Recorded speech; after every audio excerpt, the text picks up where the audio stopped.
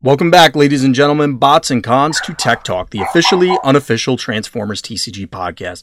I'm joined, as always, by Scott of VectorSigma.info, and we're going to be diving into a number of different topics. Some are going to be shorter, some are going to be longer, but we wanted to revisit something since when this goes live, and correct me if I'm wrong, Scott, it's going to be live the week of Gen Con. Like, the event will be only a few days by the time people not hearing this live, it's hitting their ears. Yeah, it'll be the Monday, so a week from today that we're recording, so it'll be next Monday. Yep.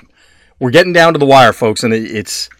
I don't know about you, Scott, but I'm getting really excited. It's weird every year. It's, Gen Con tickets go on sale in January, and my wife and I always get badges early. And then it's, okay, well, we got them, we're all excited for a month or two, and then it's, we have months and months and months before it actually happens, and now it's here again.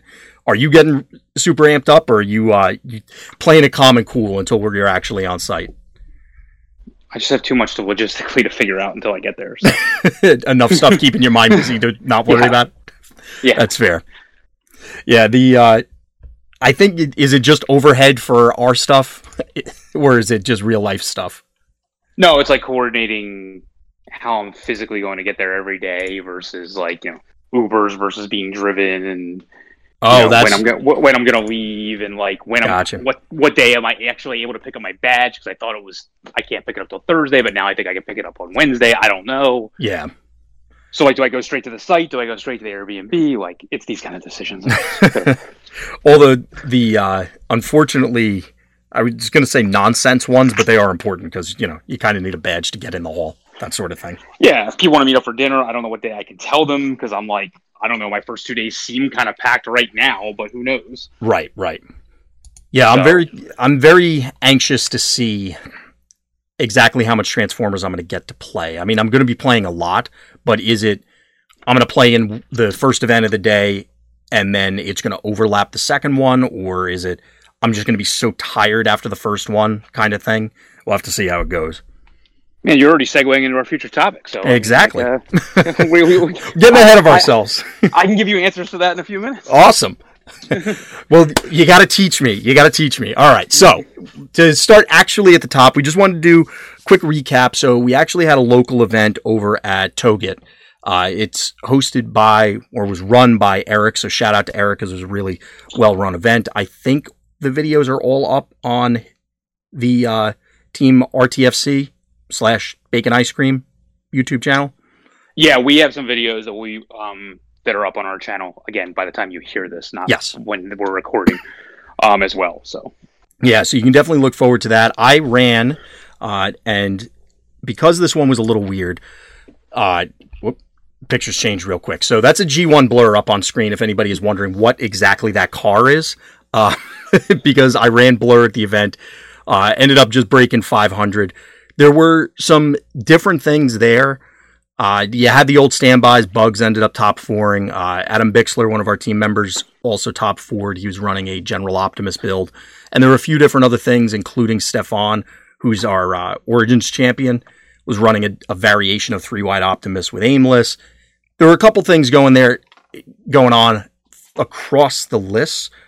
But as a whole, it seemed that a lot of people were still feeling out Wave 3 at this stage, which kind of makes sense, I guess. It's still very early. It was the very first event locally for us, as far as I'm aware, for Wave 3. And as a result, I'm sure it was just, hey, I want to try out this guy. I want to see how this card does, sort of thing. The blur idea was something Scott gave me, and when it worked, it was great. It just didn't always work. Yeah, that's fair. But that's all right. I mean, that's part of the fun of trying this stuff, especially at a smaller event like this, that it's, it's not necessarily we're going into a hardcore testing session. Okay, this is a super serial tournament. It's just, okay, we're getting live fire practice effectively. You're going into an event. It's not our team, our local testing group. It's going out and expanding your horizons to some extent and seeing, okay, well, it's not just all of us talking through the plays together. It's now I need to figure this out on my own in the moment. Yeah, which I think has a lot of value if you're playing something that you haven't played before. So. Exactly. Yeah, it's always one thing to to do it in practice. You know, you run 1,000 reps. It's another thing when you get to game time and things are actually on the line. You're actually up against the clock. It was also for me personally, since I didn't get to attend Origins, it was the first time I really played with sideboards. I mean, I have in other games, but it's just been so long. Yeah, that's fair. Yeah, so it was definitely an interesting experience. Overall, everybody, you know, it was always an awesome event. The Transformers community is always awesome. So, again, shout out to Eric for putting that on. Hopefully you can get more going in the future. Yeah, they'll be monthly. So, I know the next one is like the week after Gen Con, which may be a little awkward. But, you know, I guess I would just say, like, it's important. How do I explain it? Like, I think ever since the organized play season kicked off and, like, it's been so, like, back-to-back like this, I guess it's been difficult for me personally to attend some of the more larger local events that I would have no issue ever attending otherwise. So, like, right. I think once Gen Con is over and that honeymoon phase of it is over until we get to December, I'm sure that there'll be more. I'll be more apt to go to some of these further away local events. Yeah, personally. I don't want to say that it's oversaturation because that's definitely not the case. I appreciate that there's events going on, you know, that down at the comic book shop, they're always running events down there, and there's a number of other areas. It's just, it's summertime, so, you know, my wife wants to go to the beach, or I want to go visit family, or just be out, and it's a lot of competing things. So it's just tough, especially as we're trying to make sure, because even though we are Vector Sigma is geographically centered, we do have a little bit of driving, so it can be a challenge to make sure we can also all meet up. Yeah. So as always, and we used to say this a lot more, but it's worth repeating, make sure you're supporting any local places that you can, especially now that it's, hey, there's a big event coming up. Tell your local store, get people together so that you can all be on the same page, sort of thing. Yeah, I hope we'll have a chance to talk about it before the next event happens, because I think the next event might be their qualifier for the Energon Invitational. I'm not positive, so right. We'll have to find that out. And if so, I mean, we'll be posting it on the calendar anyway, so just take a look out for that. Yeah, definitely keep an eye on the calendar. Scott's been keeping all the events on there as best we can. So, and if, as a shout out also to anyone else running events, if you have a local event that, you know, you had a bunch of people show up to, or you think you had something cool, by all means mention it if you haven't been already, whether obviously before to get people to come, but afterwards, because it helps the whole community as a whole to try and gather information. So, yeah. I've seen a few of the qualifiers have been sealed recently, so interesting. That also is a reason why, like, we don't see a lot of updated deck text and things like that, because there just isn't a lot of information out there, it seems. So. Absolutely, yeah. And I know for my part, and Scott, I think you've mentioned this in a number of different places, it's also a matter of you want to have appropriate information to put out there. So for me, I tend to overanalyze things anyway, and I want to make sure that I'm really can defend certain points on whatever it happens to be before I put something out there. And then there's other times where I just throw stuff out there like an idiot, but that's a different story. Point being is that you were talking about how there's not a whole lot of information. It's also a matter of making sure it's appropriate information. Yep, agreed. So, but that was the quick recap, and shout out to Mark. We kept it, air quotes, cursory this time. It happened. It was the first time for everything. The next thing up that we want to talk about, and this is actually going back a bit now to some extent, and that's the remainder of the Blaster versus Soundwave starter deck, or convention pack. I'm not sure exactly what the title for it is, but we got the battle cards, basically. And we just wanted to do a quick rundown of these. They're in the order that I happened to pull them off the official Transformers TCG Facebook page. So they're not actually in order.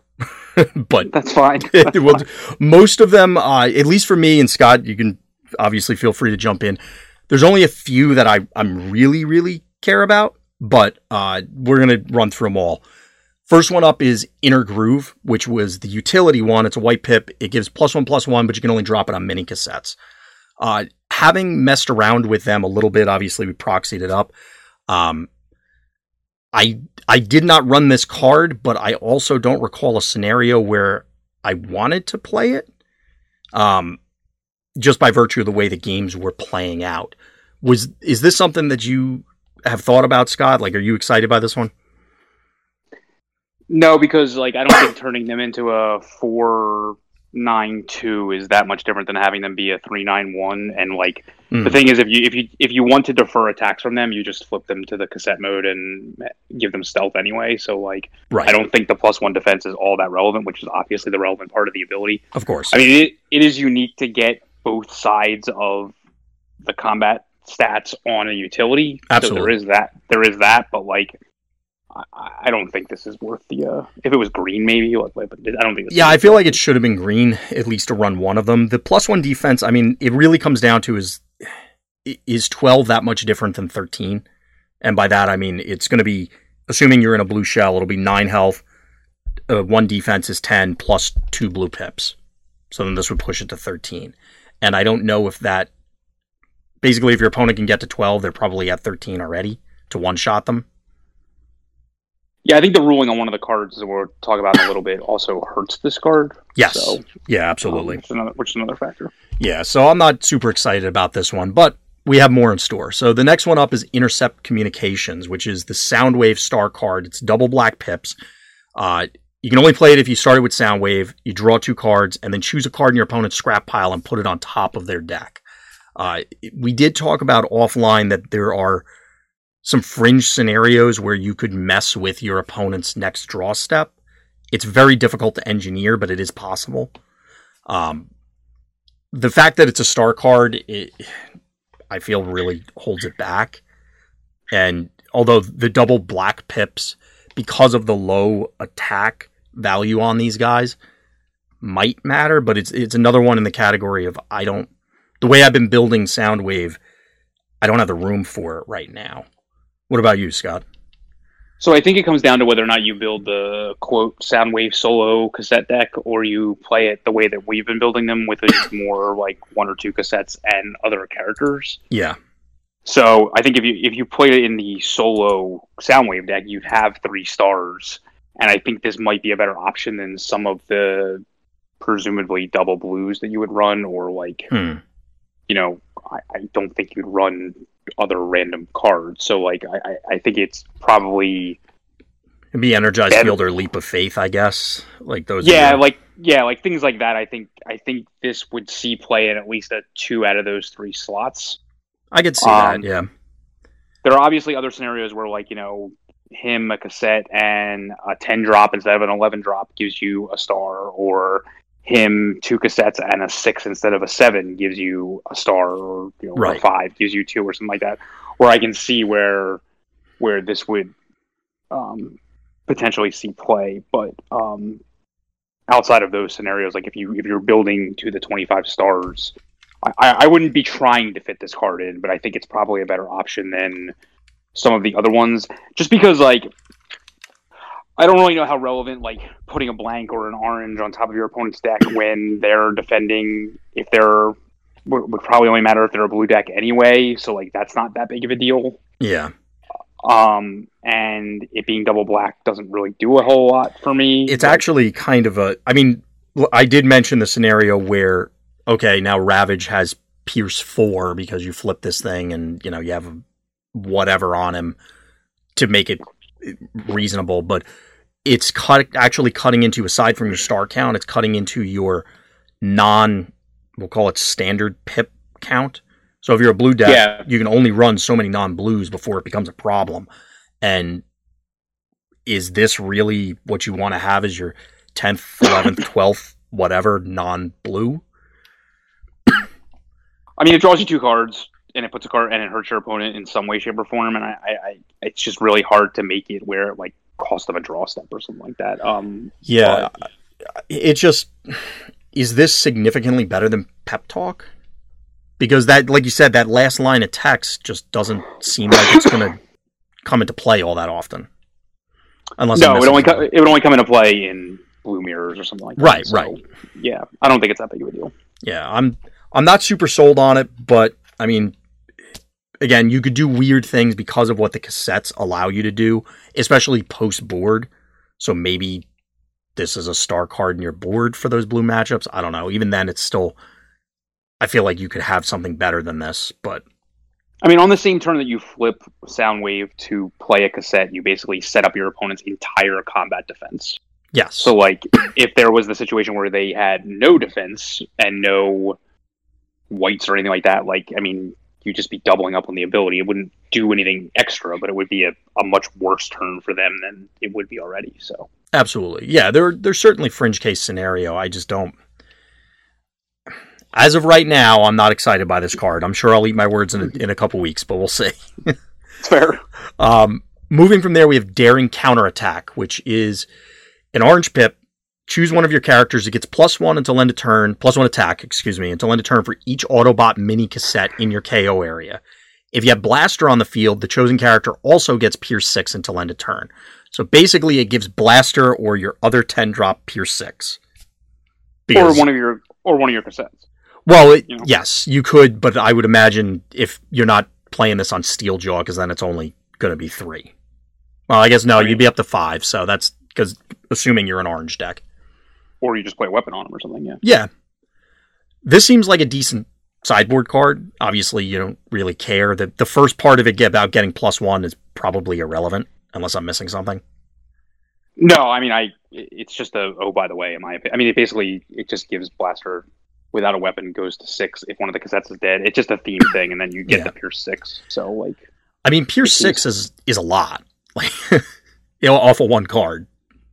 It just depends on what. It just doesn't matter in an orange deck, and most of the Blaster lists that I've toyed around with are orange because it seems to be going in that direction. So, like, right? Does an orange? I mean, and this card is an orange card. So, like, how many orange decks need Pierce 6? Like, I don't know, but like, essentially, the way I look at it is. And this is the way I look at a lot of Pierce, is like, if my opponent has a 2 defense character, then this is basically a +2. Because unless you're doing like globs of damage that are going to ignore that 2 anyway. That makes sense. So, like, if you're in that situation where, like, I don't know, like, he doesn't have a weapon on him to get to like 8, and doesn't have like a field communicator on or something like that to get to 9, and you're facing down 2, so you should be doing 7. Like, there might be a situation where you're like, quote, only a 6 going against the 2, and then instead of only doing 4 or something, you're doing 6. But, like, I would agree that it's probably just better as a sideboard card, given like a expected orange meta game. If you were expecting more blue, I could see where you would just run this main deck. Yeah, it seems fine. I don't anticipate that we're going to see a whole lot of it in main decks, but you never know. Like you said, if the meta shifts as it typically does in card games, you start aggressive. As people figure out the aggressive options, it wraps around a more control-oriented builds, then it'll probably make an appearance around that time. Yeah. Excuse me. Next one up is Obstructive Rhythm. It's the armor. It's also a white pip. For each mini cassette you have on the battlefield, the upgraded character is tough 1. It's bad. Yeah, this is a card. It sure is. It is a card. I can't imagine any scenario where I want this. No, it's bad. I mean, if it was a utility, maybe, but it's bad. Yeah, so in all seriousness, when they first posted this up, my brain just put it as a utility, and I'm like, oh, that's pretty cool. Yeah, it's not. And even then, it's still going to be tough, even if it was a utility, to make it a reinforced plating. Otherwise, you could play the new one. What is it, Urban Camo? I mean, Ravage just makes it into a reinforced plating in play. So, right. That's the thing. But not as an armor. Yeah. Speaking of Ravage, so we got the really long name that I'm not going to be excited about writing on deck lists or deck registration sheets. Buzzsaw Ravage Frenzy Attack. It's black pip. If you have Buzzsaw on the field, draw a card. If you have Ravage on the field, do 1 to an enemy. If you have Frenzy on the field, your opponent chooses an armor and scraps it. I mean, the best use of this card is the Frenzy ability, and I think he's like the worst Decepticon cassette. So, like, I don't see where you would play this card without, I guess, all 3 of them, because I think you need both. You need both the other abilities to make it worth the slot. Versus, I think the armor removal is.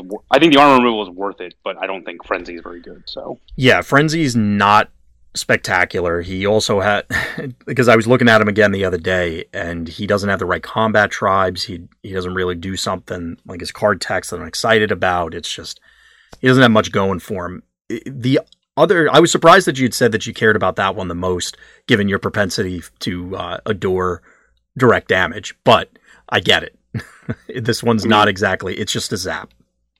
If it was blue, I would care, but it's not. So. Well, that's the thing, is that I feel like this needed another pip, like any pip. Yeah, I think you would need to basically make it zap, draw a card, and be black, and which means you have to have both those other mini cassettes in play, and I just don't think that's going to be worth the card slot in your deck to try to get to that happening in play. So yeah, I've had plenty of scenarios where both of them exist simultaneously. I don't know if it's worth, like you said, what am I removing to include this to get a zap that replaces itself? I'm not super excited about it, despite all the card text on it. Yeah, I agree. Moving from there, we have the Autobot star card, which is Interpret the Airwaves. Now, it's a double orange, so it has that going for it. You can only play it if Blaster started on your team, and you get to look at the top 5 cards of your deck and put them back in any order. So you can cheat a little bit and set up your combat step, or if, the Blaster flip, or field communicators, or the list goes on. Or all of the above, which is why it's really important. Well, and yes. it's a double orange. Yes. So, I mean, see, this is a card where I would certainly play this card, right. No doubt. Like a Blaster plus a cassette plus a 10 plus this card is worth it to me. Even over Mounted Missiles, the now perennial favorite? I would have to try it, but I mean, like the way that Blaster has to win, in my opinion, is getting out to an early advantage, and this will really help you get out to that advantage. Because you could pretty much, I mean, I would hope 5 cards in, you would be able to get some kind of weapon that would make a difference. So yeah, not to mention that you can set up like a field communicator into a weapon thing. And the ability, so like, I mean, I know at that point the field communicator doesn't do much, but like, gives you an extra +1 attack, plus, say, 3 from the weapon, plus setting up your pips as well to be like, probably, hopefully, at least 1 double orange. I mean, you're basically using this card to like be a better treasure hunt / like incoming transmission all-in-one card. Right. So like, I don't know. This is a very powerful effect, with a pretty big downside of having to only see play in a Blaster deck. Like, obviously, if another Blaster was to come out, and we didn't mention with the Soundwave card, you can play it with the other Soundwave as well. Yes. This would be the same thing. Like, if another Blaster comes out that, I don't know, is a spaceship, it does something with other side spy patrols or something like that. Like, you would, yeah. I think this card is very good. I just don't know whether or not. If the Blaster deck is a real deck, I would definitely play this card, and I think it's really powerful. Especially with the fact that, like, Steeljaw gives you the bold. I mean, like, you can set up like some very, very powerful combat steps but the most important thing is that you set up the ability. Yeah. So, I mean, you're definitely going to be getting a powerful field communicator off of this. It's just too many cards to go down to get nothing. Yeah, you'd have to really whiff.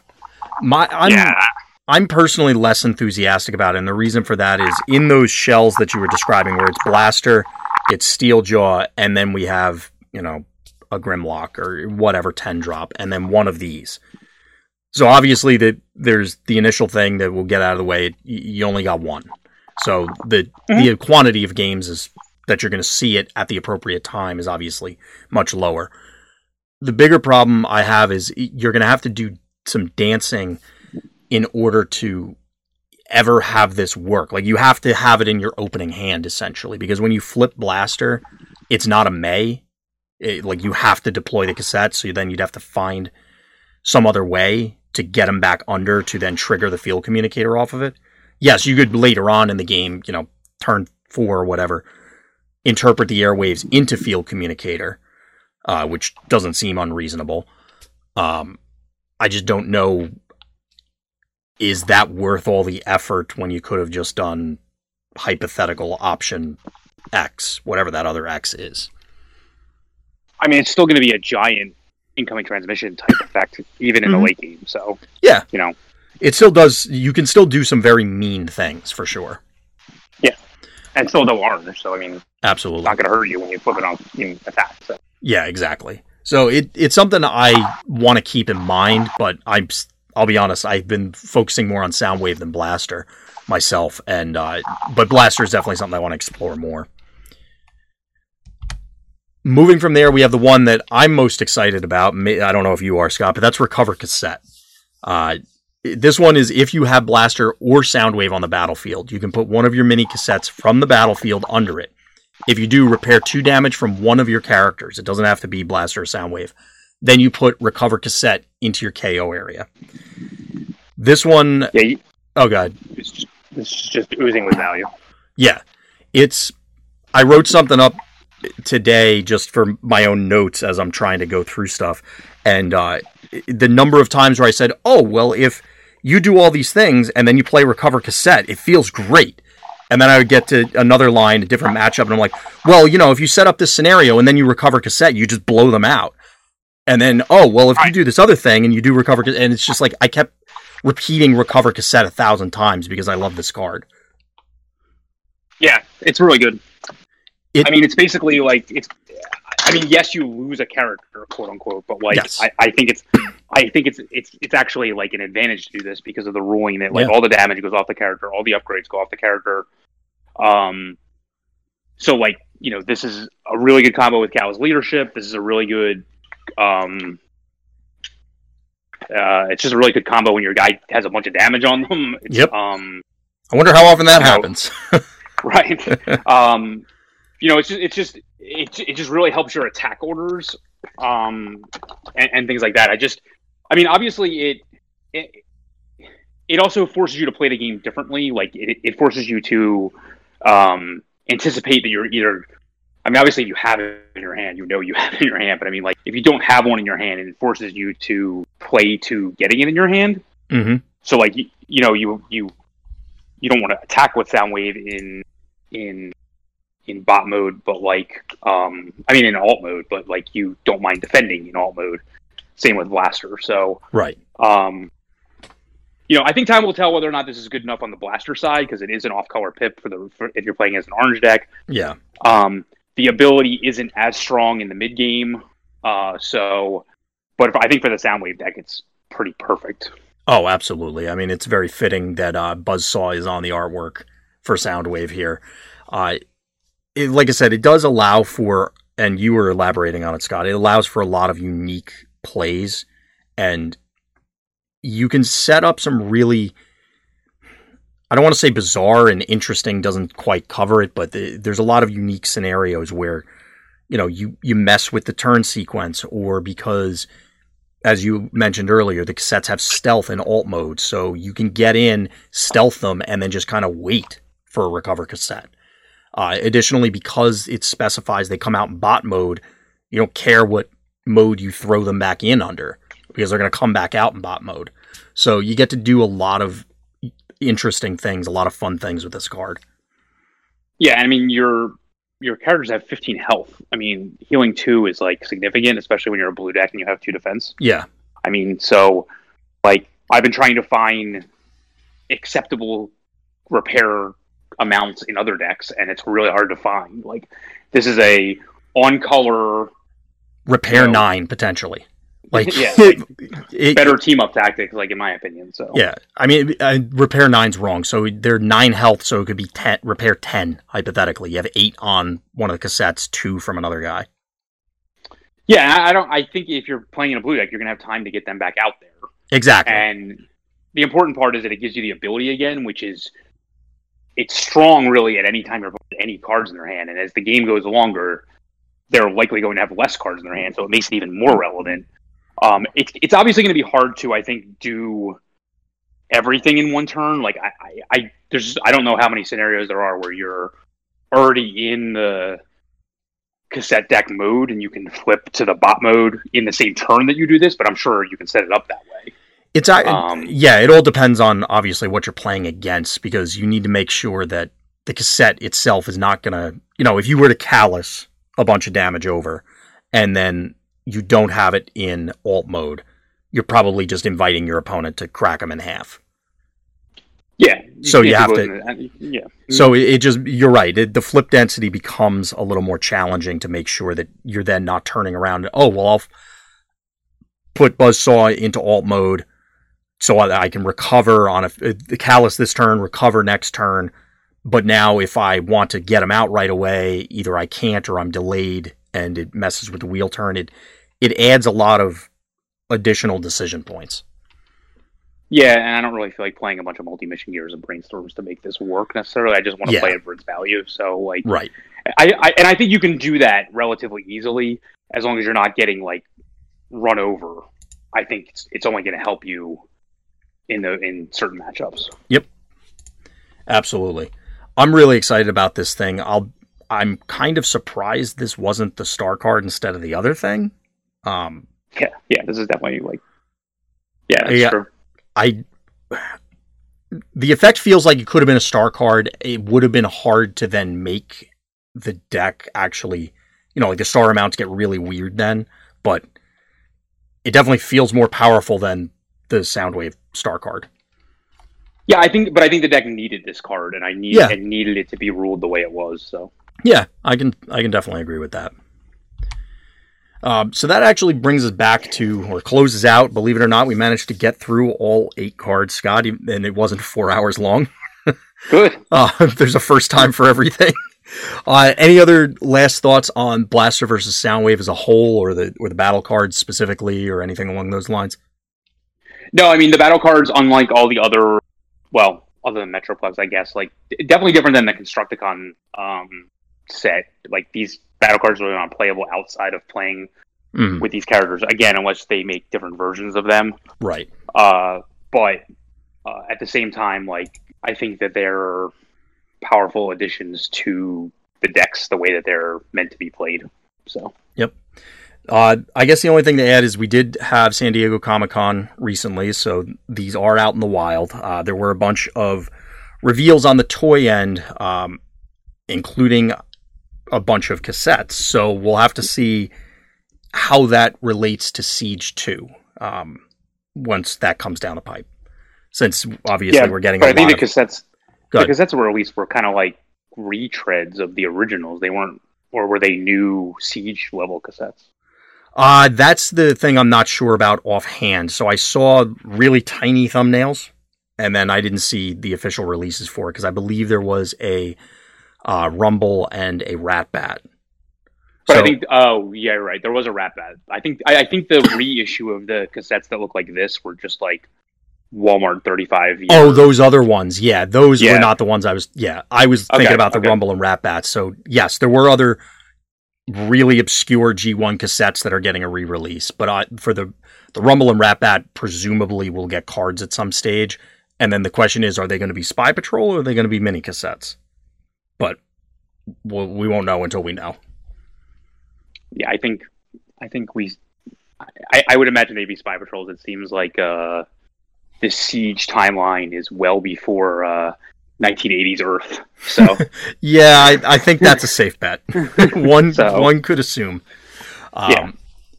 So yeah, that kind of wraps it up for Blaster versus Soundwave. This next segment, which we were alluding to earlier and joking around a bit, is actually part 2 of a multi-part series. Now, the last time that we talked about this particular topic, we were actually talking about testing and how to properly test and how to really prepare way in advance of an upcoming event.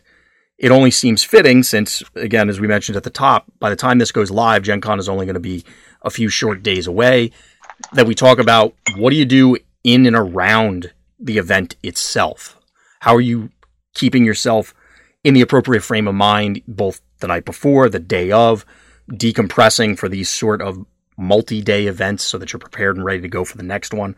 So let me give you the top level, Scott, the 10,000 foot view. Is it just boiled down to shower, wear deodorant, and eat? Is that all everybody has to worry about?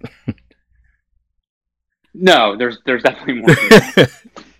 So that's a good start. But yes, I think there's more than that. Just okay. So everybody out there who hasn't been. Yes, those are actually important. I'm making a joke, but seriously, like do those things. Yeah.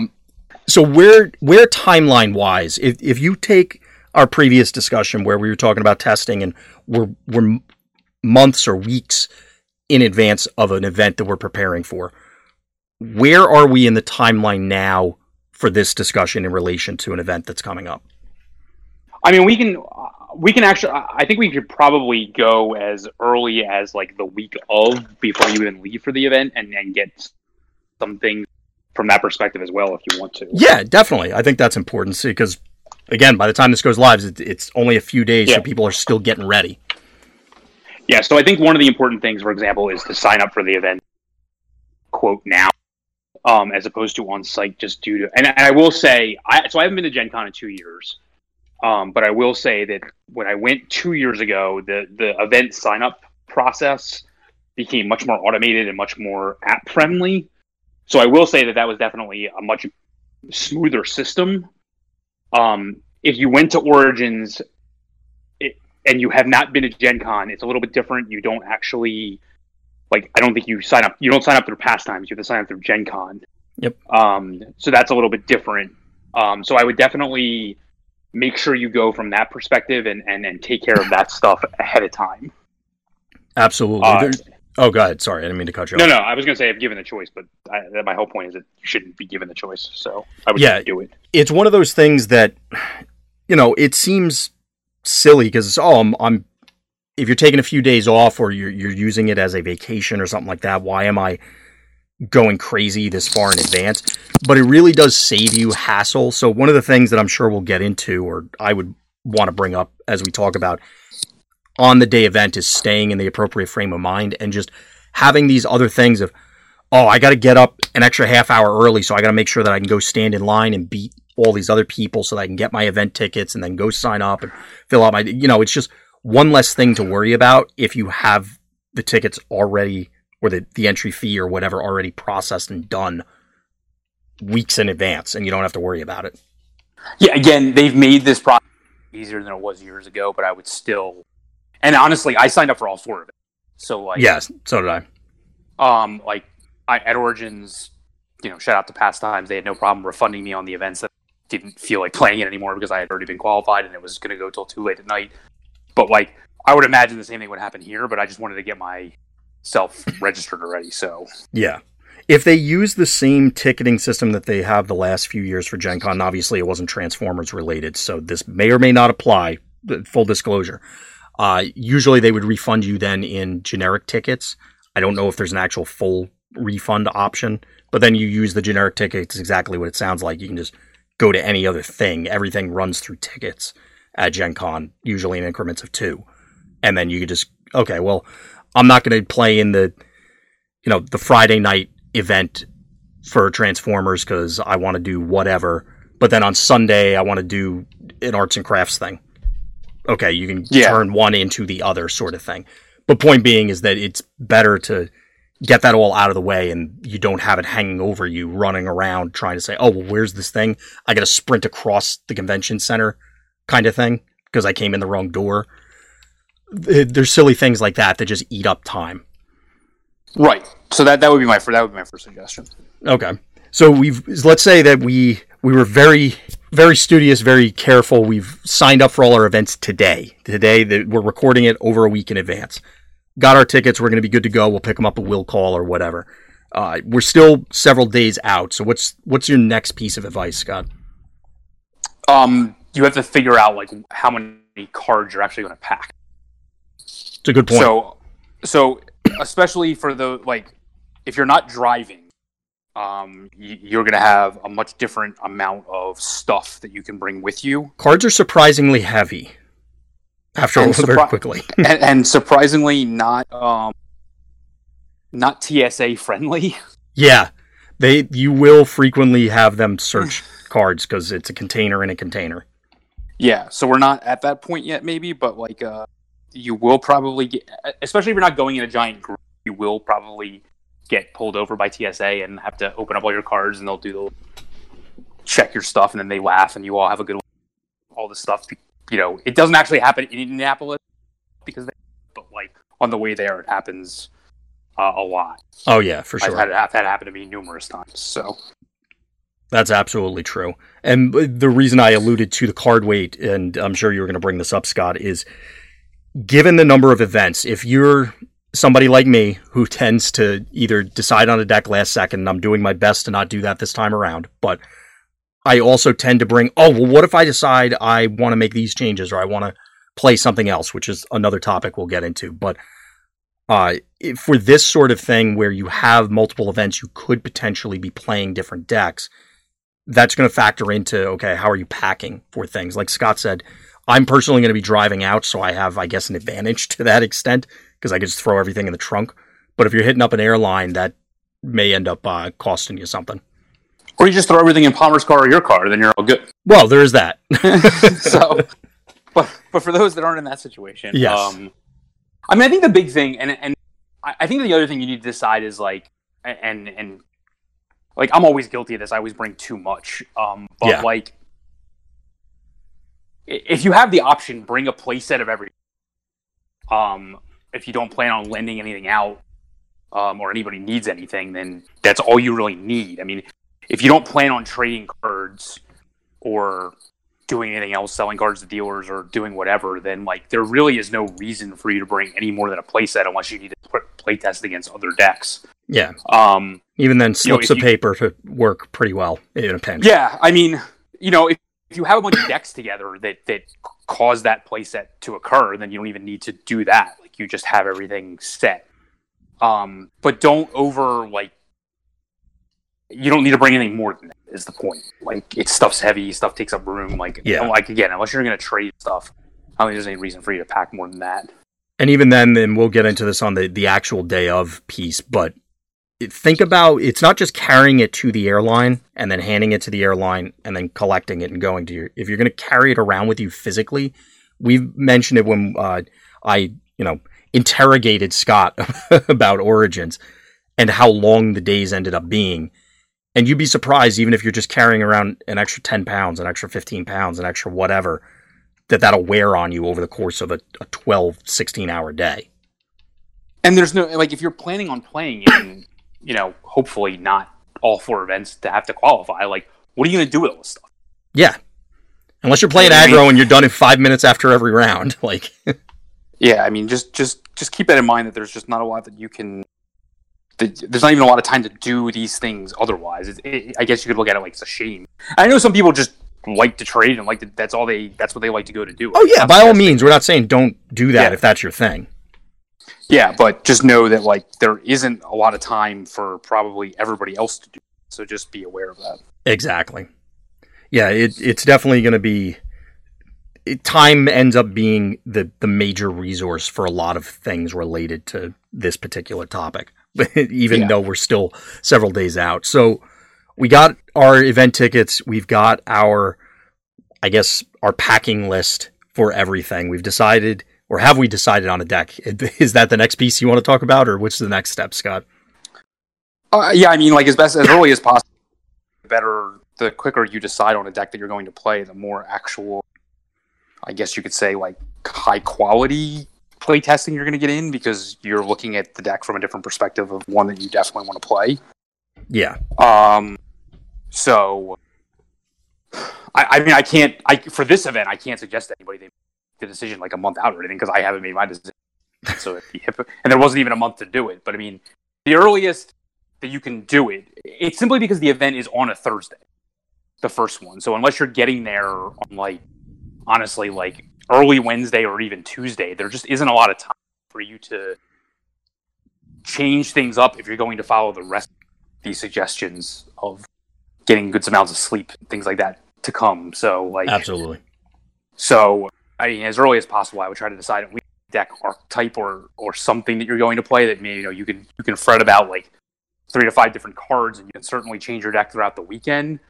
And you can certainly have options of decks that you're going to play and play different decks and different qualifiers. I would highly recommend that, especially if you're already qualified. But as early as possible, deciding on a deck is only going to help the entire situation. Absolutely. Especially in an unknown format like this. And there is something to be said for in an unknown format and walking in effectively blind to this meta. I mean, yeah, we're doing our testing, other people are doing theirs. You can see what the small event that we talked about earlier or other ones that are around. There's not a whole lot of information, so you're almost blind going in. Determining something and then just knowing it inside and out, having that knowledge gain as early as possible can help carry you, because you will just be more well-versed than maybe your opponent who's still struggling with what they were even going to sleeve up until that morning. Correct. It's one of those things that seems really obvious when it's said out loud, but it may not necessarily be something that you're consciously thinking of if you haven't gone to these sort of events before. It's just different at one of these out on Monday, how you're going to operate at your local.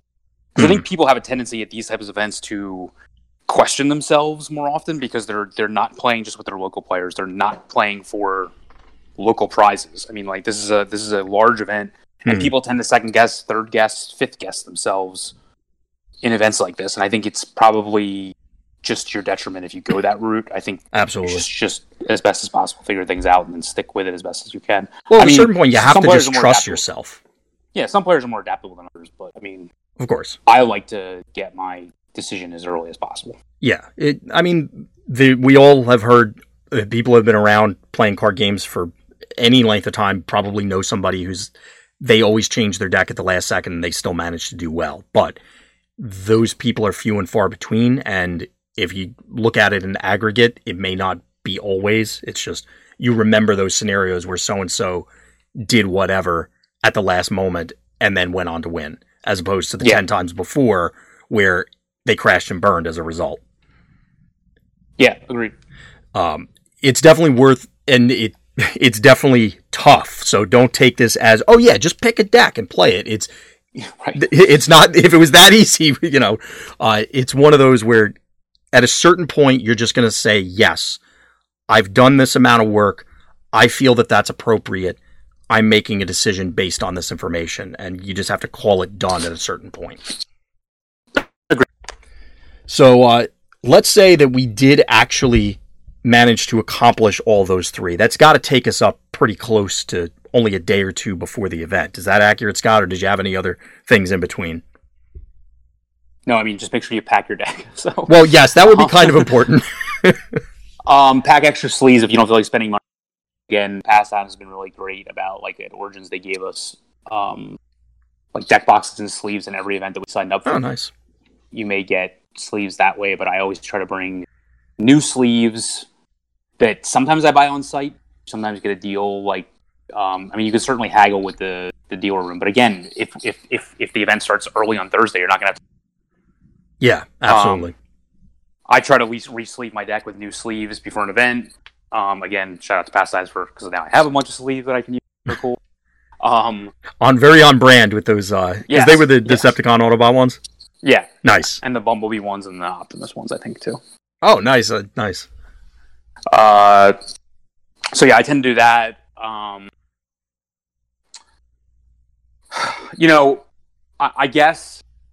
I guess once you, so obviously I'm not going to tell you how many hours you need to get to an airport or how many hours you need to leave before you get to the event. That's on you. Yeah. But I guess one of the things is, like, if you get into Indianapolis in this situation on say the Wednesday, for example, if you go straight to the site, the line to pick up your bag. Oh, we're losing you, Scott. I think the storm's screwing with you. Going to be long. Oh God, Scott! If you've never been there before, and it's going to be like, I'm here. Are you there? Yeah. Did you just hear me saying that? Yeah. Yeah, you started to turn into a robot there. I think the storm was messing with you. So I caught some of it. Basically, you were saying if you get there Wednesday and you were talking about the lines for everything. Yeah, I mean, even though you're like, oh, my tickets are at will, no big deal. Experience. Like, this will not be a short will call. Yeah, that's one thing about Gen Con and other large conventions as a whole. You have to remember that you're there to play Transformers, but there's a lot of other people there to do a lot of other things. And as a result, there's going to be a lot of warm bodies standing in line. You just got to make sure you hit the timing properly. Scott, I think you were saying it earlier, and I got to look it up myself. I think if you get there early enough Wednesday, there might be an opportunity to pick things up, but I'm not positive, so don't quote me on that, listeners everywhere. I'm pretty sure it's something like between either 5 or 7 and midnight. You can pick up and even after midnight, I think it officially like starts and you can pick up your badges. That's all you can do. But I'm just being honest, like those lines are going to be throughout the night. Like I remember 2 years ago, I waited like an hour to get my badge on like the Wednesday night. So like that's going to happen. Like, oh, absolutely. But it's going to happen then, or it's going to happen Thursday morning, and you'd rather it happen on Wednesday. Yeah, absolutely. So point being is the earliest chance that you can get there to get your stuff. Again, it goes back to what we started with of just ordering everything early. Get it out of the way so that you can have everything grouped, essentially, like timing wise. So you don't want to have to cut your sleep short to make sure that you get to the venue early if you can help it. Right. Or you don't want to have to skip a meal so that you have to get to the venue early so you can just stand in line trying to get there and get the things you need. So just get it out of the way if it's an option. Obviously, like you were saying, Scott, everybody's travel arrangements and everything are going to be different. Everybody's needs are going to be different. So you may or may not have that option. But given the choice, the recommendation is take it. Get it done. Yeah, I mean, I even have friends that are getting in at like night. Are still going to pick up their badges on opposed to sleeping in and going to get it on Thursday.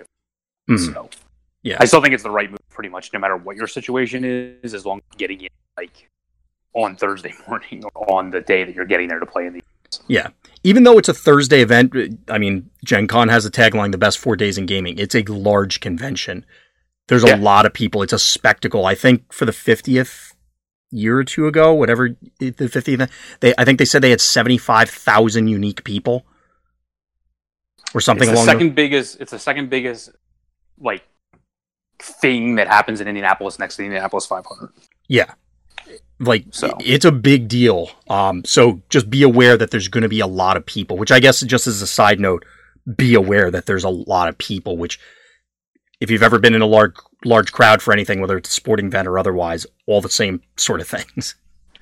Yeah, and just I'm pretty sure that the card hall is going to building and that's connected to Lucas Oil Stadium. So like you're going to walk in the main part of Gen Con, and honestly, it's gotten so big at this point that a lot of the outlying hotels also have things.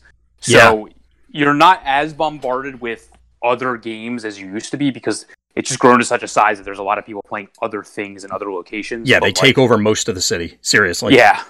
So, but there is a lot going on, and like even when you walk in, you're still pretty far from where the game hall is. But that's where you pick up your ticket. So, like, you have to deal with that, and you get your bag and all that other crap. So, yeah, it's again one of those things where there's a lot of people, so plan for crowds, and that's where a lot of this factors in. Is just give yourself extra time so that you could grab a bite to eat, you can hit up the restroom, you could, you're not frazzled, sprinting across the convention hall in order to fill out a deck list to sit down and have a whole 10 seconds before the round starts sort of thing. This is not your local game.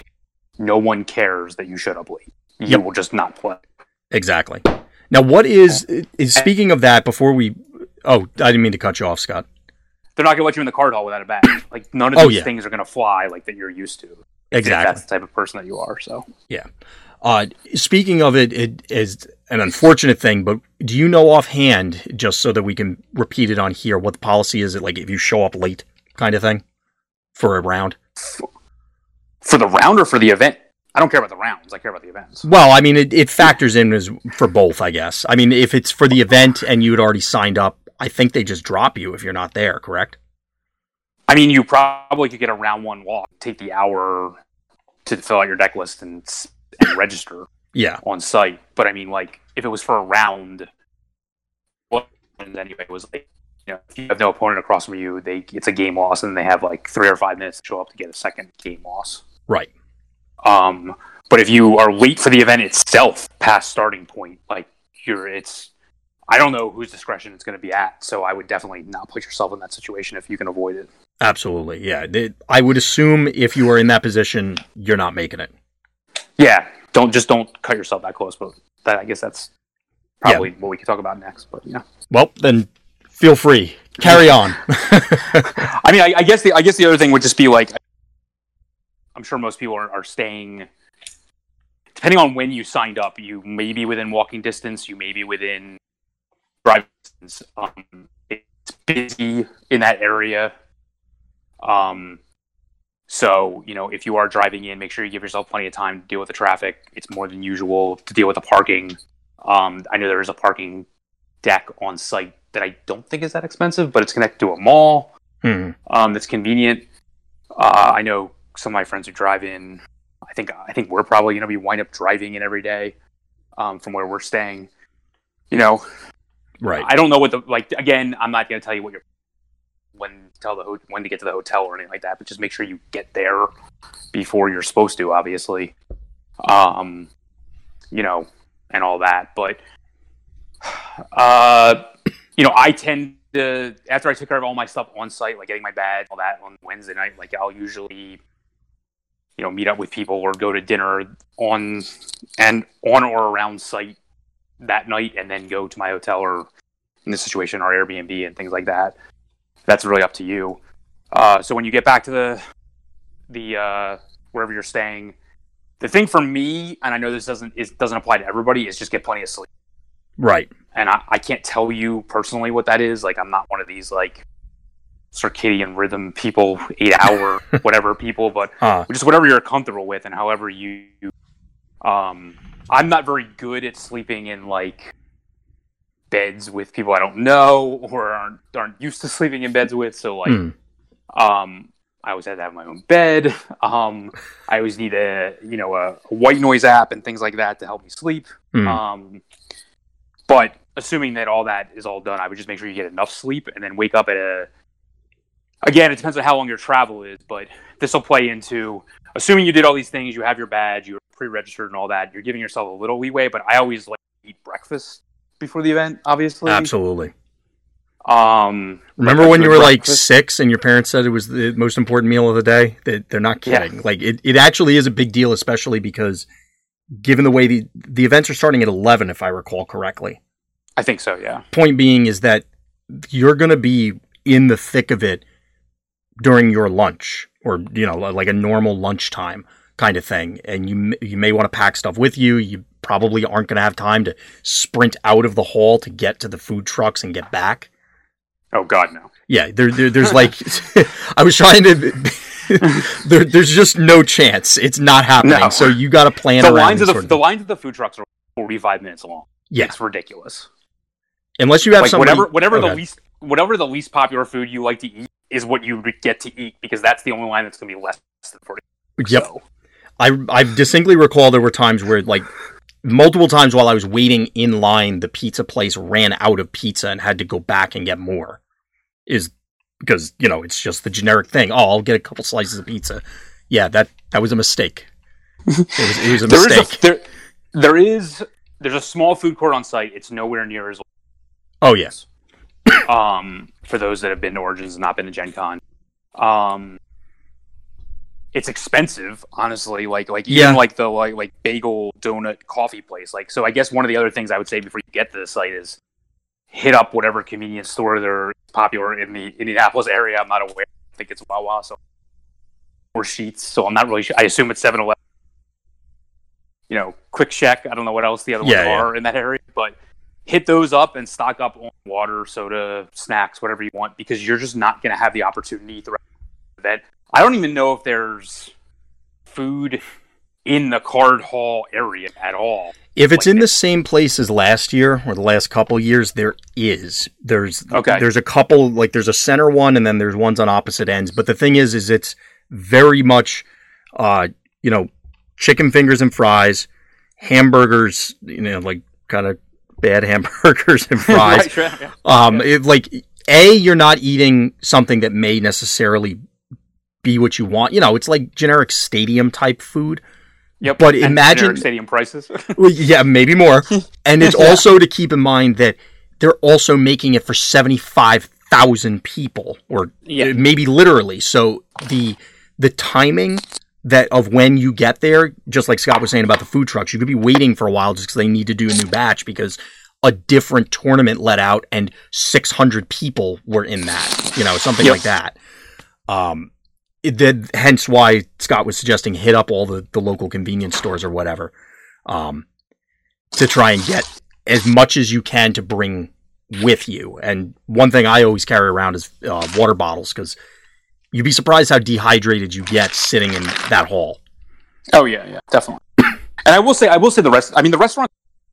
I will say, like, there's every single type of restaurant you would want. I mean, you can go your normal bar food all the way up to the high end, like St. Elmo's Steakhouse 1 year, which is right there. Yeah. So anything you want to eat is there. And for breakfast, like, there's First Watch right there. There's a Steak and Shake right there. There's a Starbucks, I think, right there. And the mall Sounds right. And the mall has a food court that also has as well. It's connected to it. So, like, there's definitely enough places that are better quality than just, like, an Egg McMuffin. But hey, if that's your thing, eat the Egg McMuffin. Go for it. But it's one of those things, like you were saying, just like the travel. You got to an extent, you have to know yourself what's a comparable experience where you've been at something, like, out and about literally all day, to the point where it's like 18 hours of the day you're not in your room resting.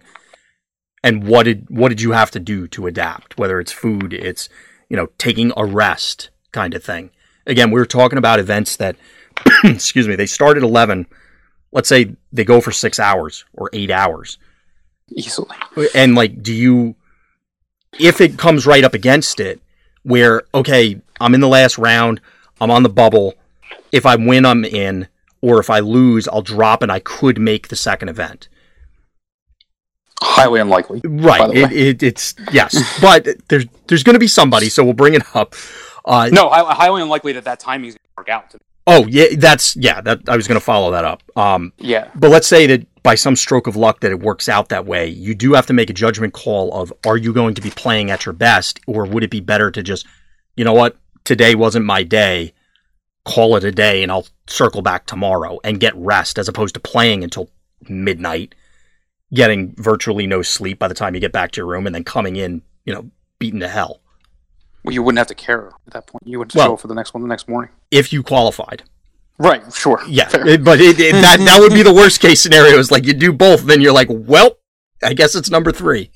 Yeah, I mean, I guess at that point, it's more about, like, the tournament effects. Yeah, so go and ahead, decisions Scott. that you have to make. Yeah, so when you, I mean, the other thing I would say is print out the deck reg sheets that are on the WPN site now, if you can, and fill out your deck, and at least bring them with you, so you can have your deck reg filled out ahead of time, and that way that'll save you time when you're actually there as well. One thing that'll also help you there is it helps you resist that literally 11th hour, 59-minute change that you were thinking about. When we're doing something like, oh, well, I'm sleeving up my deck, and then what are these empty 3 slots? Where did my cards go? Sort of thing. Like, you'll have it in advance. You can check it before you leave for the site, and you got everything together. Yeah, I mean, starting in 11 way, like, honestly, like, I'm sure we'll have breakfast at, like, 9 hours, so, like, I'm sure it'll be fine, but I just like to print out the deck reg sheet and fill it out during breakfast as it is, because I just have the time where I want to focus my mind at that point, so. Absolutely.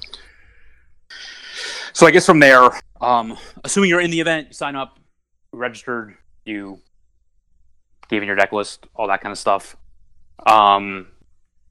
So I guess at the event, as you're playing, again, this is going to be... These will likely be the largest Transformers events that have existed up until this point. Like, I have no doubt about that. For sure. That the Origins ones will be dwarfed from these. Yeah. I expect, like, 1.5 to 2 times the number of people easily that were in those qualifiers at each one of these. So definitely pay attention to how many rounds they're run. Definitely, again, as we talked about, we can go back and listen to our Origins recap ones. I mean, the clock is going to be a major factor in the games, as well as, like, after the games are over. This gets to the whole, like, you may not have a chance to go get food and things like that, so that's why you bring that food. And all that jazz, but, like, the clock is definitely going to be the biggest factor that there is going into these events. as well as, just understand that, like, there are going to be a lot of players that this is still their first major event, especially if they didn't go to Origins. For sure. So act in a courteous but appropriate manner. You can be courteous and polite but firm. It's allowed. Yeah, like, it can be done. Yeah. I mean, like, because the time, again, is going, and, like, you're just going to have to make people play faster, likely. Absolutely. Again, new set, new format, new venue, new organized play. Like, it's only event 2. Like, it's not like it's event 100. Like, so, you're still going to have all those factors.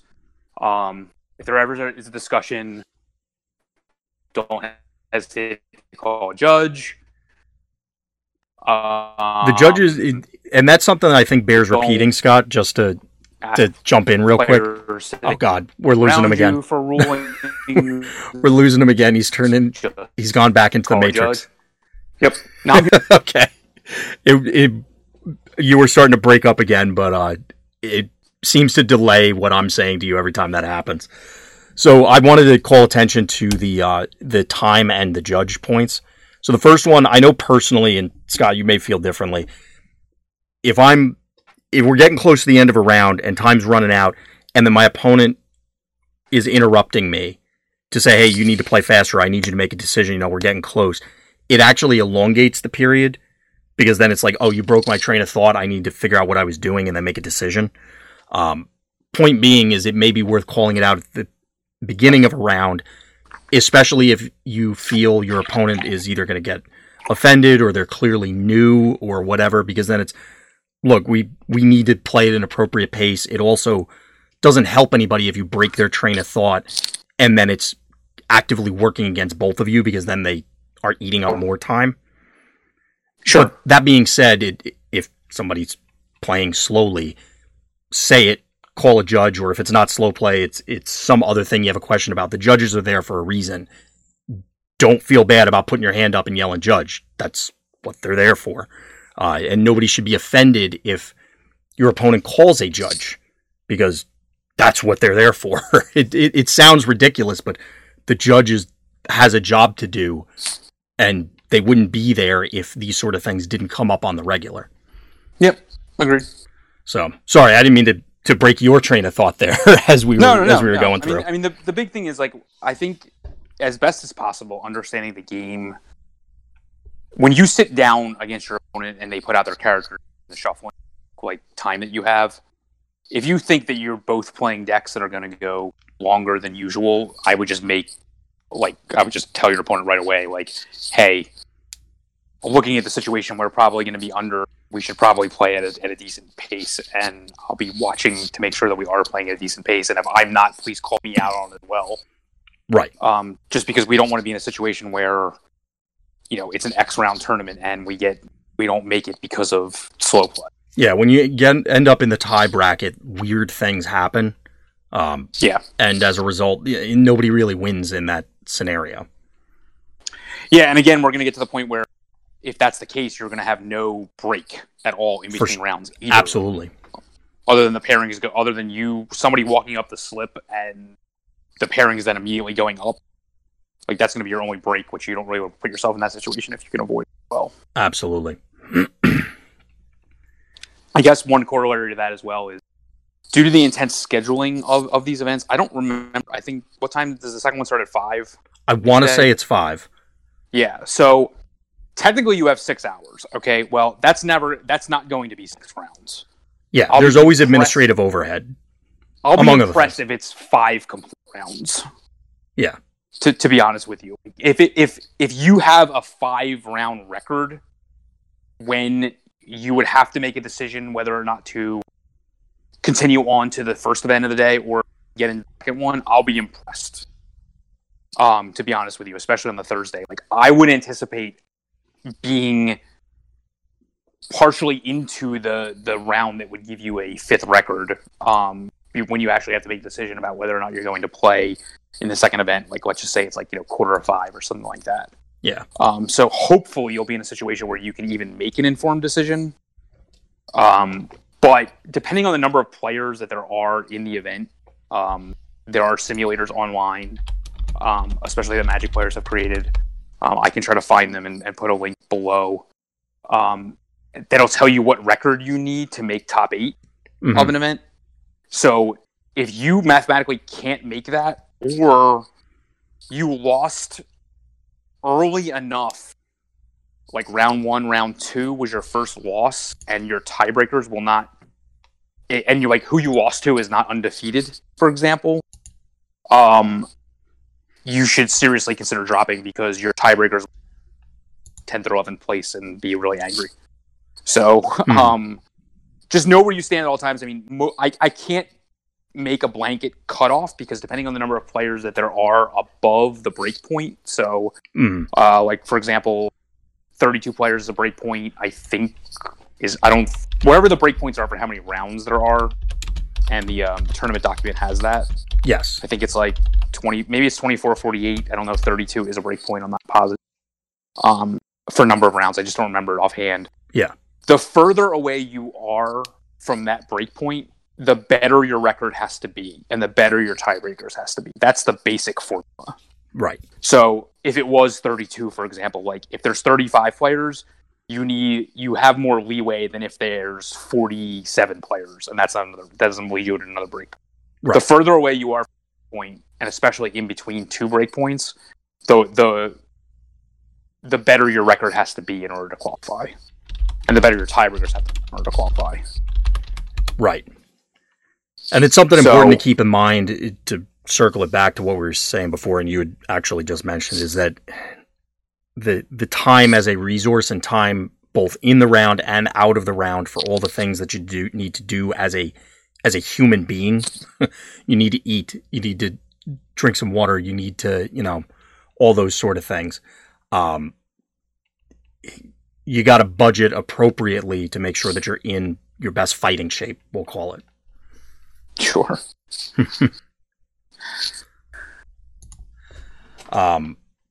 So any other thoughts on that, Scott, or as we're talking about specifically the breakdown for the rounds, or did you want to move right into something else?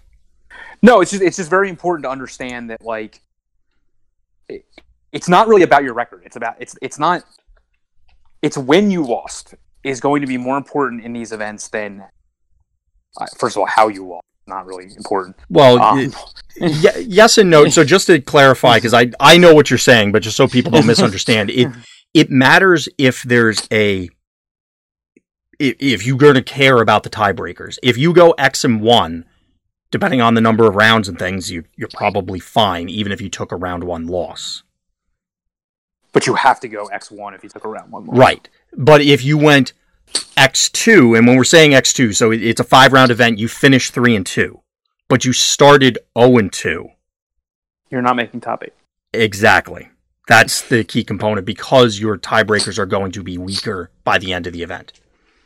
And it may be possible, depending on, again, how many people there are, that 2 losses won't get you in, period. Right. Again, you'd have to seek out those calculators that exist online. It's whatever that triangle thing's called. Pascal's triangle. Yeah. But it'll do it for you, so I just go with those calculator things online. I always remember it, so I do it by hand, and then everybody looks at me like, what the hell are you doing? Yeah. And I probably should just memorize it by this point. It would be a lot easier than doing it every time. But yeah, there are cool calculators online that'll do it for you. And the most important thing is just going to be, there will be players. It will in all likelihood, it will not be a clean cut. So you will people. It's very rare that it is. Yeah, people will share records, and it'll come down to tiebreakers. So keeping track of your tiebreakers is really difficult to do, especially when they're not posting standings. Yeah, like at all times. So it really just comes down to, when did you lose,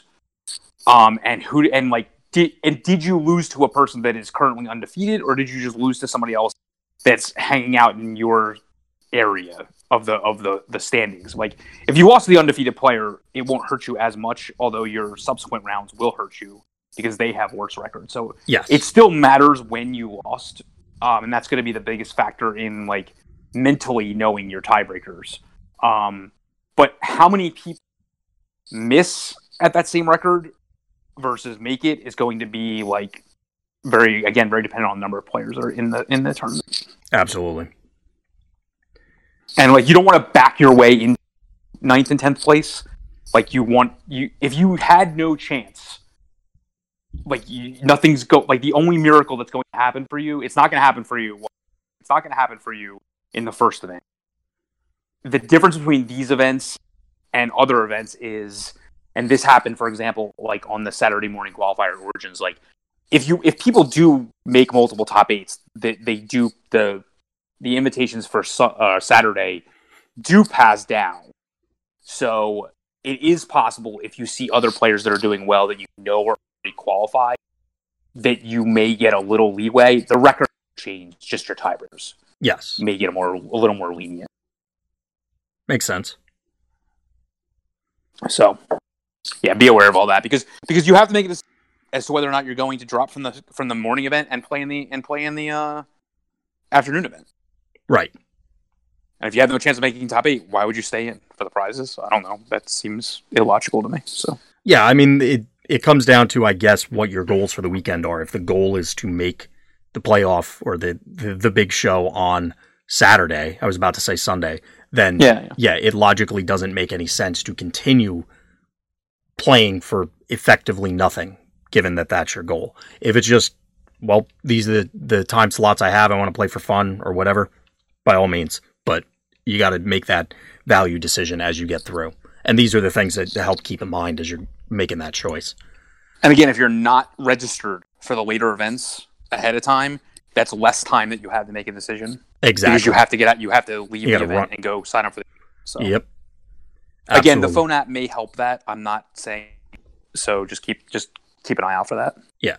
It's one of those things that, again, if you can do it in advance, you don't want to leave it to the last second, because invariably that'll be the time when you can get no service, or, you can't actually connect to anything, or any of 1,000 other potential pitfalls that end up shooting your plan in the foot.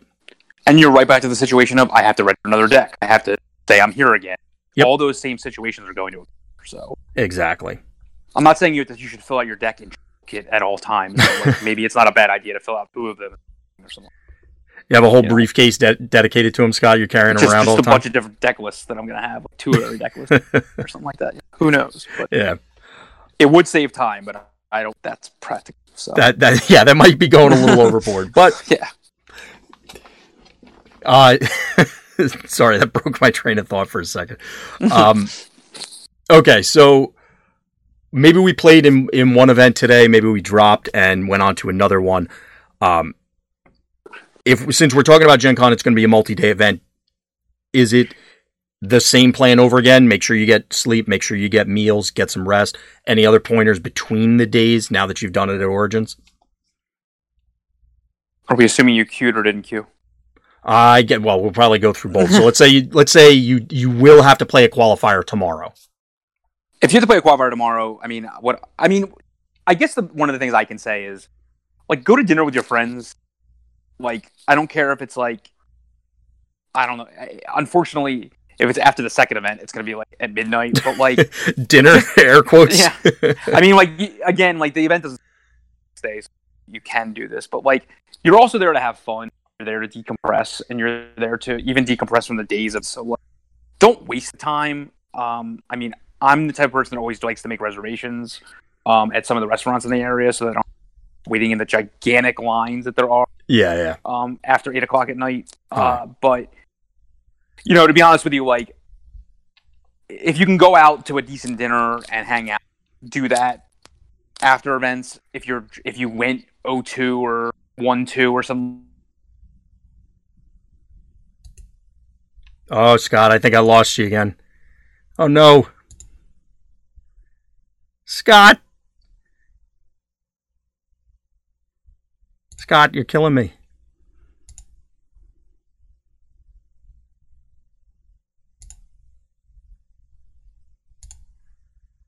Oh no, we really did lose him. Let me check Discord. Sorry out there, everybody. There's a storm in our local area, and I'm sure it just knocked everything out. Obviously, I still have power. I wouldn't be live. Gone but not forgotten.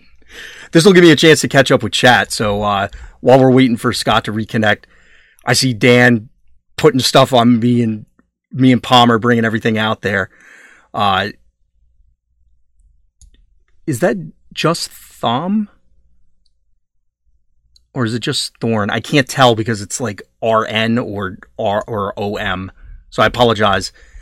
The Matrix took him. Yeah, we'll see if he ever comes back. I agree with you, Dan. So the food in the convention center is fine in the card game sense, fine, where it's okay, you get what you get. But if you have the opportunity, definitely eat elsewhere. Yes, the podcast is almost exclusively for the purpose of me showing off my toys. That is correct. I'm here. Okay, Scott. Scott's back. I had a phone call. Thank God. I had a phone call that knocked me off. Not the weather. Oh, okay, cool. Oh, okay, cool. I got it in there, chat. Thank you. Mm-hmm. All right. So when we last left our intrepid heroes, you just cut that part out. That's all right. Well, it's fine. It was like 2 minutes, not even. I was catching up with chat. Okay. And just real quick, I apologize for everybody that heard me typing. I was trying to be soft. So sorry about that. Anyway, so we'll hand it back to Scott. So we're talking about you didn't qualify. You're playing in the next day event. You were saying just go out and have some fun, basically, in between. Regardless, I think you should. Yeah. I think you need to, with other people as best as possible. This gets back to the team situation. You need to decompress about what happened during the day. Oh, absolutely. Need to change and evaluate what happens. So, like, sometimes it's also important sometimes you have a bad day, and that can be that's a dangerous thing to say when it comes to card games. So let me preface that. You can't say, I lost. It was all bad luck. I got bad beats. They drew the nuts. There was nothing I can do. That's very dangerous. But it does happen sometimes. And you need to be able to let it go. So the decompression period or talking to other people and someone else watching your game may go, yeah, I saw the guy's opener. You were dead. Like there was nothing you could do. And then for me, at least, it sometimes helps you let go of those. It's not, you're not waking up the next morning and you have even more stress on you because, well, this is my last chance. Excuse me. I have to do it today. Something like that. It lets you go in more loose. Gotcha. But it's also, at the end of the day, you're going to play a card game for fun with people, with your friends, and with hopefully new friends. So going out and hanging out with people and getting loose in that fashion after playing for hours and hours on end is also important, just from a mental recharge perspective. Yeah, I agree. So after you've presumably not been out till 4 a.m. and aren't gonna, sleep on a bench and then go right back into the the hall the next day. Same repeat from yesterday, just hopefully get everything in advance and you're ready to go and take another swing at it, Scott. Agreed. Same exact situation other than avoid the badge situation and all that. Mm-hmm. So let's flip it to the other way, because I'm assuming that kind of closed that one up. If you did qualify, I know you played and a number of the other Vector Sigma team members played in a lot of events. Would you recommend doing that again if you queued in the first one, or are you wandering around the convention? I mean, I'm not wandering around the convention. But, yeah, you're hanging out at the card game tables all weekend, huh? I mean, I would play in the event the next day. I mean, I would likely play in the early one. I don't know that I would play in both of them. Right. The next day. Like, I didn't do that at Origins, but I would definitely play in the game. Probably the early one the next day. So, yeah. I don't know what the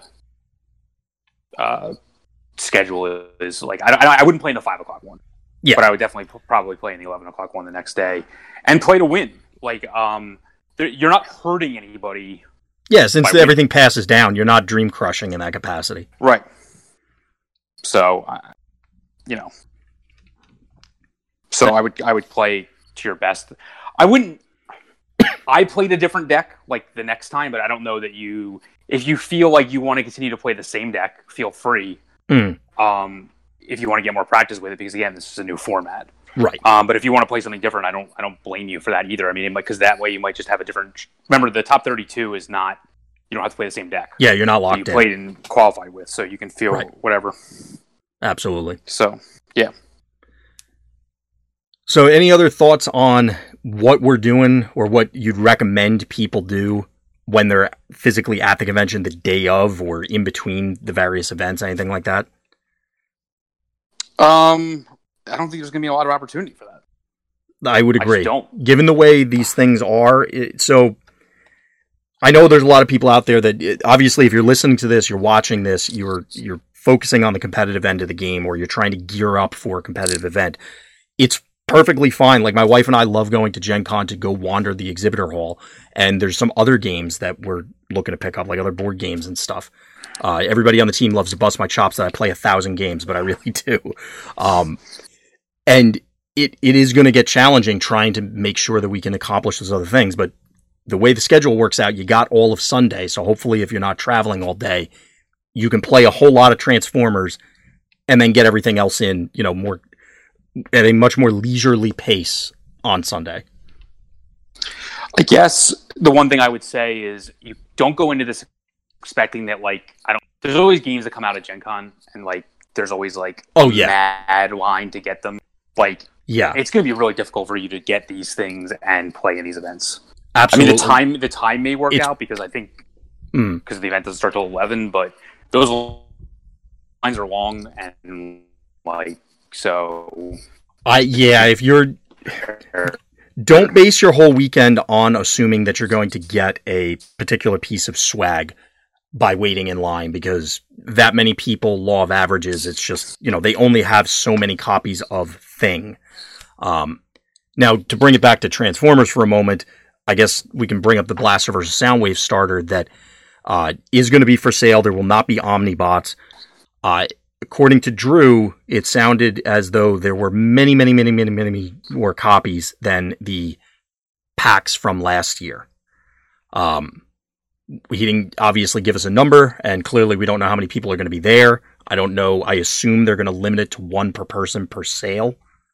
I think so, and they're for sale. I think at the Pastimes booth, so they'll be for sale in the card area, not in the Dior Hall. Well, they did. Pastimes does, or at least did last year, and I assume they will this year, have one in the exhibitor hall. I assume they will not be selling it there, but I got my stuff last year in the card game hall at the Pastime booth, where you would presumably go to also sign up for these. Right.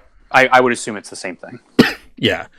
I'm sure we'll get some more information on that, and it'll probably be very plain when there's a line to Kingdom Come for why everybody's there. I think honestly, John's already responded to other Facebook posts where this is explained. So if you just look up John Temple from Pastimes, I'm sure he's already answered this. I just don't know offhand. Yeah. But I think they're selling it actually in this, like you said, the sign up area. Exactly. And all that. So. Yep. Yeah. There's going to be a lot just Transformers related, and if you're at Gen Con for other stuff, that's perfectly fine. Just be aware of all the things that Scott was outlining and that we've been talking about, that you are going to be pressed for time. You just need to make sure you take care of yourself as you're trying to accomplish all these things. If you want to pack every second of every day, that's up to you, but you need to be aware of what that can take its toll, kind of thing. Yeah. You do want to pace yourself. You'd be surprised how mentally and even physically exhausting it can be to sit and play cards for 12 hours straight. You'll be at the end of it and going, why am I so tired? I only sat here, but it can be tiring. Yeah. It's really a weird thing that I learned it years ago now, but it was, the first time I went to one of these events, and I'm like, I sat on my butt playing with cardboard. Why am I exhausted? But it really is a mental drain. And that's why it's important, as Scott was saying, to detox from some of these things every once in a while, get up from the table, make sure, you're getting water in you, that sort of thing. I guess we should have mentioned this, in the very beginning, when you're making, that's why, when I make my travel arrangements, I'm not a teenager anymore and looking to have people sleep in bathtubs, because this is how you feel after the event. Yeah. So you don't want to be in this situation. So, I'm sure there are plenty of people that still do that. Yeah, but I'm not doing that anymore. I'm getting a bed and I'm sleeping in a bed, and I want to make sure that I'm okay on that front, because I'm not as young as I once was. Let's put it that way. Yeah, the Transformers TCG audience seems to be skewing to a higher demographic, so I don't think that's going to be as much of a factor. But right, if you can avoid that situation, I would. Yeah, unless that's what you want to do. And if you do, more power to you, I guess. Sure. Yeah, it's definitely going to be a fun weekend. I'm really excited about it. Again, not to be a broken record, but like, by the time this goes live, we're going to be just days away, and I'm very anxious to shuffle up some cards. I'm very anxious to play against some new people. I'm looking forward to it. Yeah, should be good. Yeah. Any other closing thoughts, Scott, for what you want to do as you're leading up the days before or the day of an event for any newcomers out there? I mean, just play methodically as you're playing in the event. Like you said, keep yourself fed, hydrated. Again, like you said, you're not going to have like, I mean, you would, I don't like get up from the table and like feel dizzy or anything like that, but like you just want to keep yourself as best as possible because, and again, like you might see the chicken finger line across the hall, but you just might not have time to get to it. To be honest. Yeah, exactly. Well, you mentioned this at the Origins recap episode, that they being pastimes were very regimented and like they got things out, correct? Yeah, this is not other game companies. You will do not get a lunch break. Yeah. There is none of that. So, I mean, I think that's positive personally because that's what allows this schedule to stay as the schedule, like, and to have multiple events because of it. So, I mean, that's why you're able to play more than one event in a day because we're not having things like lunch breaks. Yeah. So, you won't have that. Don't expect that. Exactly.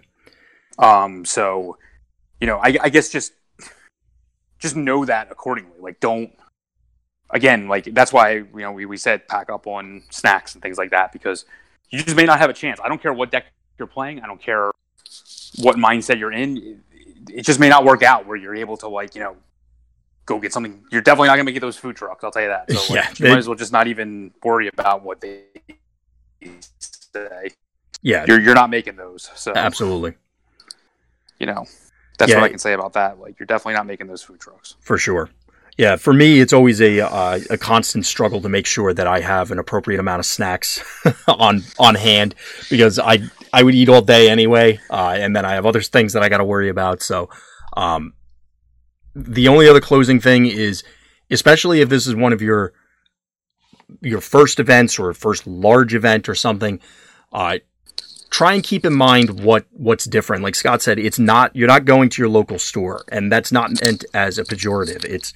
It's just different. It's a different atmosphere. It's a different type of thing. Definitely try and have fun. I mean, that's the whole purpose. But it is a competitive level event, so I hope that you're going in. Your fun is in the competition, because there's going to be a lot of people there, and they're playing for real, kind of thing. Yeah. And it's not just about the time. It's not just about the time thing, like we talked about earlier. It's just about everything around surrounding it. Yep, absolutely. Dan's thrown in the chat. Stay hydrated, 100%. Bring snacks, and just know when you're out of contention, like you were elaborating on earlier, Scott. Because it's going to feel real bad to hit 9th when you're shooting for at least 8th, and you missed an opportunity to jump in the other event if it comes down to it. And I'm not saying I'm saying, and if you don't know, ask somebody. Oh yeah, there's plenty of people who, if you're inexperienced, there's going to be plenty of people standing around or walking around that would be happy to lend some knowledge.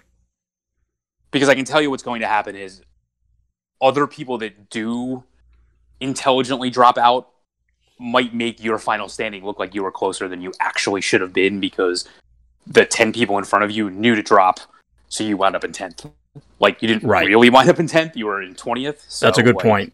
That's a very good point. Like, I wouldn't take, I mean, I don't want to sound harsh. I wouldn't take a lot of pride in that, like, if that was to happen. Yeah. Because in all likelihood, the first scenario did happen where a bunch of people were forced to drop because of the 6-hour in between events. Right. I guess the only other thing I'll say is, like, if you do go like 0-2 or 1-2, like, I would leave the area and like go get, like, even if you already ate breakfast on the Scott Landis schedule of having to eat breakfast at 9, like, go eat lunch then at that point. It's worth then you have time to go get something. Yeah. You have at this point you have 3 or 4 hours, but I wouldn't walk around like unless you really want to like chalk it up to like whatever, and you want to do other things like go to the dealer hall and things like that. But I would definitely like just leave the area as best as possible and try to like collect your thoughts. Like I remember I went to an event in Arizona, which I had never been to before, and like it was another multi-day event like this, and there was like an event that started, let's just say 9:00 on Saturday, and there was going to be an event that was going to be like 6:00 on that same Saturday, and there was another event that was the Sunday morning. I did so bad in the Saturday morning one that like I left the area, went to a mall, walked around, got Mexican food, like came back and like won the night event, like because I needed to get out of where I was and like collect my thoughts and just get away from the game for at least a small period of time to figure out like, and not just necessarily like what happened. I mean, this was a multi-format event, so like I wasn't gonna be playing that same format again. So like maybe it was just easier for me to decompress because I'd have to worry about like how I was going to be changing my decks and things like that because the format was completely different. But right. I still think like what I did, like you could learn from. Yes. And get away from it. And I know like other people have done the same thing in other events. Oh yeah, it's like anything else. Sometimes it's worth getting a fresh perspective. Just even if it's a physical relocation, your brain shifts a little bit. Yeah. So yeah, absolutely. So yeah, that kind of does it for me. I don't really have much other input at this stage. I'm sure there, if you were to ask me on site, I'd say something else, but it's probably food related. It's invariably always food related with me. But there's a really good Weber Grill there. There's a really good First Watch there. There's a really good St. Elmo's there. There's a really good. But there's a couple really good sports bars like right there that play like Lord of the Rings during Gen Con. Nice. But as best as possible, go to have fun. But I will say, like, if you're new to card gaming on the competitive level, like, and Transformers, so probably either Transformers is your first competitive game, or you're new to this aspect of it, it's going to be completely unlike anything you've done before. Absolutely, that's for sure. Like your local store qualifier is honestly nothing. If you already had that, it's nothing compared to this. Like, yeah. This is going to be just a much higher level of competition with much larger prizes on the line and much stringent rules and timing and things like that. So absolutely. I guess I'll close it up with this, one of the things I started with, shower, deodorant, food. Yeah, sure. It's a joke, but it's not really a joke. I'm not joking. Right. But anyway, so I think that really does close it up this time. I know we said that like 10 times, but we're looking forward to meeting a lot of new people. I certainly expect and hope that there's going to be a lot of new faces and a much larger quantity of people at Gen Con than Origins. Not that Origins was bad, but like we're building up steam, and I'm looking forward to it. So, and please give us feedback on both the website, ourselves, the podcast, like absolutely. Whatever you want to hear, whatever. Like we're going to be there. Like we're not going to be like having a booth or anything like that. So when you play against us or you see us, just make sure you. I'll be easy to find. I'm going to look like Optimus Prime. You're such a weirdo. I do what I can. I got to stand out from the crowd. Anyway, all right, everybody, we're going to close up shop. Thank you for listening. Thank you for watching, and please tune in next time for more Random's Thoughts.